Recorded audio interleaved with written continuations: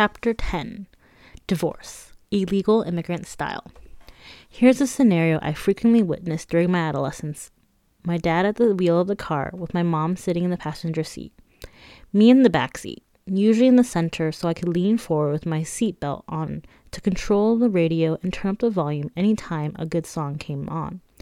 Apropos of nothing, my mom's and dad's hands would meet somewhere near the air conditioner unit, and they'd hold on to each other until my dad had to make a tricky turn or merge onto the freeway, and he had to keep both hands positioned on the wheel.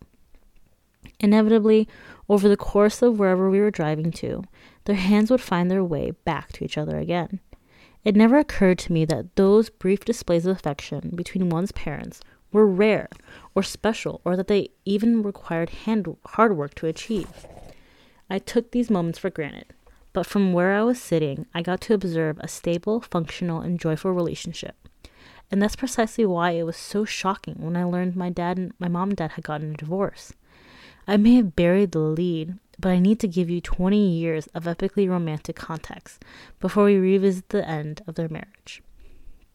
From the day my parents were reunited in America after the Iranian Revolution, they never spent much time apart from each other. They co-ran their luggage business, which meant they spent their days at work together, then spent their evenings at home commiserating over dissatisfied customers or certain suitcases that were damaged beyond repair.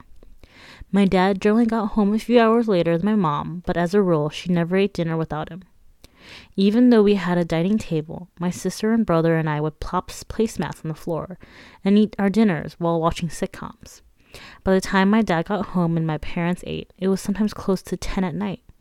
We rarely ate dinner around the table as a family. In fact, I remember being confused anytime I went to dinner at my childhood best friend Megan's house and realized, A, they ate dinner together at 6 p.m., which was considered early for foreigners like us, B, had rituals like asking to be excused from the table, and C, drank milk with dinner instead of water or soda. A creamy beverage with savory food? Had Americans lost their damn minds? Milk is meant for cereal and desserts. As a bonus, I also learned there was a difference between napkins and tissues. In our home, we used Kleenex to wipe our mouths. Megan and I met in second grade, but her family would eventually move to Massachusetts, and I would visit her during the summers. Her parents were among the first to know that my family was undocumented. When Megan's dad told my mom that they wanted to take us to Canada for a few days during one of my visits, my mom had to politely decline and explain that I wasn't allowed to leave the country. Compared to those of Megan's family, our family rituals were either less rigid or non-existent. I love that my siblings and I got to watch TGIF line up while we ate dinner. I also respect the fact that my mom never let my dad eat alone. Apparently, this was one ritual she'd started in the early days of the marriage. I didn't quite understand how they still had so much to discuss over a meal of Zereshek polo, considering they spent the entire day together. But theirs was not the kind of relationship that was filled with comfortable silences. They never seemed to run out of things to say to each other, which made it all more astounding that they had known each other for a total of 2 weeks before they got married. I used to flaunt this fact to my friends at school. I thought it was so romantic. It was love at first sight, I would tell everyone. When you know, you just know. But there was one minor detail I left out every time I told the story of how my parents met. I conveniently forgot, or refused, to mention that they had an arranged marriage. I was embarrassed by this detail. Maybe I had bought into Western depictions of what it meant to fall in love. All my favorite movies started with boy meets girl. They did not start with boy's parents and girl's parents think they'd be a good match and then boy meets girl. And while my parents never liked to dwell on this particular aspect of their courtship, they didn't just stumble across each other in a freak thunderstorm or at a costume party or at a friend's disastrous wedding. Instead, their families introduced them to each other. The year was 1979. My dad was a 28-year-old mechanical engineering student at Louisiana State University. He was probably one of the oldest undergraduates at college, but he joined the military after high school in Iran and didn't move to Baton Rouge until his early 20s. He also put himself through school, which meant working odd jobs as a waiter and a bus driver to pay his rent and his tuition. Balancing school with work made it impossible for him to finish his studies in 4 years. He still loves to tell stories from his youth living in America, particularly the moments that English words and phrases got lost in translation. There was a time his boss at the restaurant asked him to give him a hand, and my dad, thinking he was being praised for his hard day of work, responded by excitedly shaking his boss's hand. During the summer of 74, he returned to Iran to visit his family and take a break from his grueling schedule. Back in Tehran, my mom was only 19 and had spent the last year begging her overbearing father to send her to university in London. Her older brother, my Daeshur dad, was already a college student in London, and he'd agreed to let her move in with him.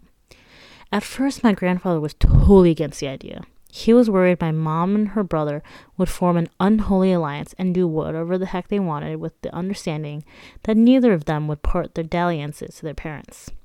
After a lot of persuading, he finally relented, and my mom started making arrangements to move to Europe. But her plans went out the window when my dad walked into her life. Though they hadn't met in person, my mom had heard a great deal about Ali Saidi from Baton Rouge. There was only 1 degree of separation between them. My mom's older sister and my dad's younger sister had become close friends after marrying into the same family. And they regularly shared photographs of my dad with my mom, subtly pointing out that he was single and that they make a great couple. Without the help of the internet or dating apps, most people back then met their future spouses through family or mutual friends, but months of courtship usually followed before getting engaged. In my parents' case, they dated for a week, then spent the following week planning their wedding. Apparently, one reason my grandfather supported the union was because it meant my mom would ditch her plans to move to London. The idea of her getting married and moving to America was a lot easier to digest than that of her moving to Europe as a single girl. Even though some aspects of the country were more liberal in the 1970s, arranged marriages were actually more commonplace than they are contemporary Iran. Today in Iran's urban areas, the great majority of the younger generation tend to meet their significant others on their own. But in smaller cities and villages, arranged marriages are still the norm, particularly introductions initiated by parents. Most of my aunts had also had arranged marriages, but in my mom and dad's case, it was more of a strong suggestion from each set of parents than a dramatic mandatory proposition, like when the Capulets tried to force Juliet into marrying Paris. Yes, my mom explained to me over the years, technically we had an arranged marriage, but I was never forced to marry your dad. I had a choice. This is true. Neither of them was looking for a spouse at the time. If my mom decided that Ali didn't live up to his photographs, or that he was an ogre with halitosis and no discernible sense of humor, she would have politely refused to marry him. Both my parents had a say in the decision, but they swear they were instantly taken with each other. The chemistry was undeniable, and neither of them was prepared to walk away from it. Somehow, my dad's 70s sideburns and bushy stash didn't deter my mom from wanting to reproduce with him. I asked her recently what she liked about him, and she said that aside from the physical attraction, my dad had a warm personality and an infectious sense of humor. My dad was won over by my mom's zest for adventure and her independent spirit. After a few days of dating, she told him that she didn't want to give up her plans to move to London just for a guy who wanted to get married because his parents thought it was a good idea. She was in no rush to shack up, and only wanted my dad to go through with the marriage if he genuinely thought she was someone he could fall in love with. So after 14 days after my parents first laid eyes on each other, friends and family gathered to celebrate their union. It's hard for me to imagine why my mom wasn't in a state of constant anxiety during this period in her life. She was still a teenager who'd never lived apart from her parents. Aside from one kiss with a neighbor, she never dated anyone. But her wedding night would end with losing her virginity to a man she'd only known for a couple of weeks. I think it's fair to say that that's bat crazy. My mom admits that nerves were part of the equation, but says her doubts and anxieties were allayed by the excitement of starting a life with my dad. There was only one slight glitch to the happily ever after. 10 days after their wedding, he had to return to school, while my mom waited to get her visa so she could join him in Louisiana. They spent an agonizing 2 months apart, writing each other letters to stay in touch. Each of those letters is preserved in an album, and one of my biggest regrets is that I'm close to illiterate in Farsi, and have never been able to pour through their words to each other. During their first time away from each other, my grandparents, Ata Baba, as his children and grandchildren called him, was tasked with getting my mom's paperwork in order, but he had a demanding job and a slew of other obligations that slowed down her visa. He passed away before I was born, but I've always wondered if he was purposely stalling so he could keep his youngest daughter in the same country with him for as long as possible. One day, after my mom grumbled that he needed to make her visa a priority, he looked at her and said, "You've been my daughter for 19 years. You've been his wife for 1 month. Why are you in such a hurry to leave us?" My grandfather had an imposing presence, but he was a devoted father and was well respected by his peers. Among his children, he was known for being a hothead and unpredictable, but equal parts loving. Had my mom known what the future held, I think she would have soaked up those last days with her own family and wouldn't have been in such a rush to leave home. 4 years later, her dad would unexpectedly die of a heart attack at the age of 56, leaving behind his wife, his five children, and grandchildren. Eventually, my mom received a visa, and she and my dad finally got their own version of a romantic comedy of errors. My mom's journey across the globe started when she flew from Tehran to London to spend a couple of days with her brother. She would next get on the flight to Atlanta and meet my dad at the airport so they could fly to Baton Rouge together.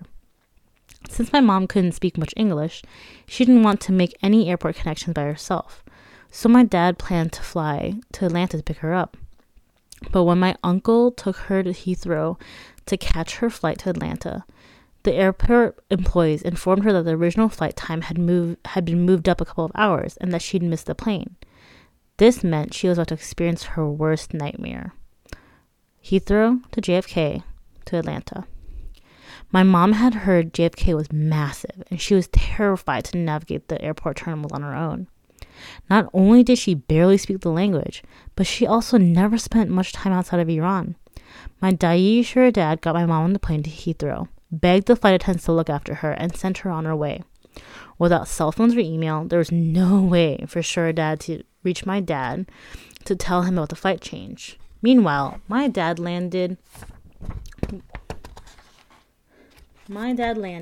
at the Atlanta airport eager to reconnect with his wife, only to be told that the flight from Heathrow had gotten in 2 hours earlier and that there was no Shura Sadie on the plane. He had no idea what was going on. Was it cold feet? Had she been kidnapped? Was she trapped in the wrong terminal, worried that her new husband had abandoned her? For the next few hours, he frantically searched the airport, trying to find my mom. When her flight from JFK finally landed in Atlanta, my mom did the same thing, wondering how on earth she'd ever find my dad. Eventually, she spotted him walking toward her, tears of panic streaming down his face. And thus began their love story. They would live in Louisiana for the next 2 years. When my dad graduated from college, they returned to Iran, where they remained until their escape in 1982.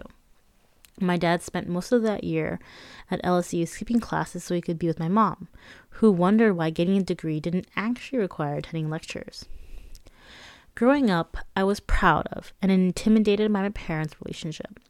I love that they were the type of couple who could make each other laugh with one look or inside joke, and that they craved each other's company enough to go on date nights that included dinner and dancing.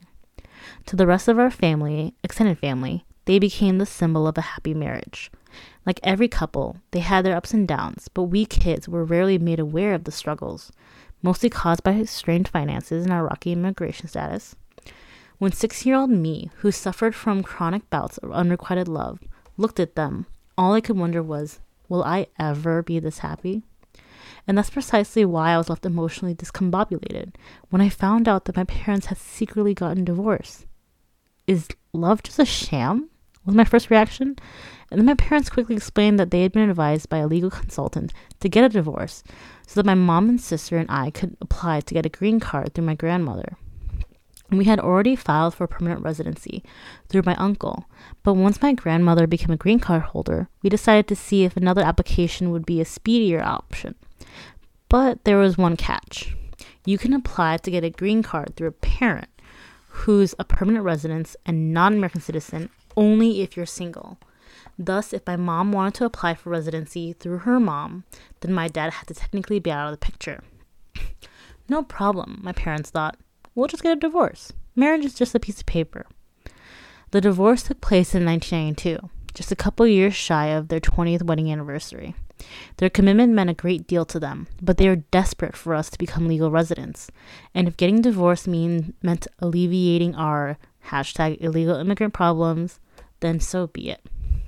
But ending a marriage in California would take at least a year, and we didn't have that kind of time. So my baba and mama made a 4-hour drive to Reno, Nevada to secure a quickie divorce.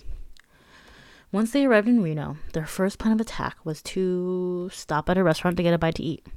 Maybe it was Kim's bet, but they spotted an elderly Iranian man dining with his son and decided to rope them into their kooky divorce plan.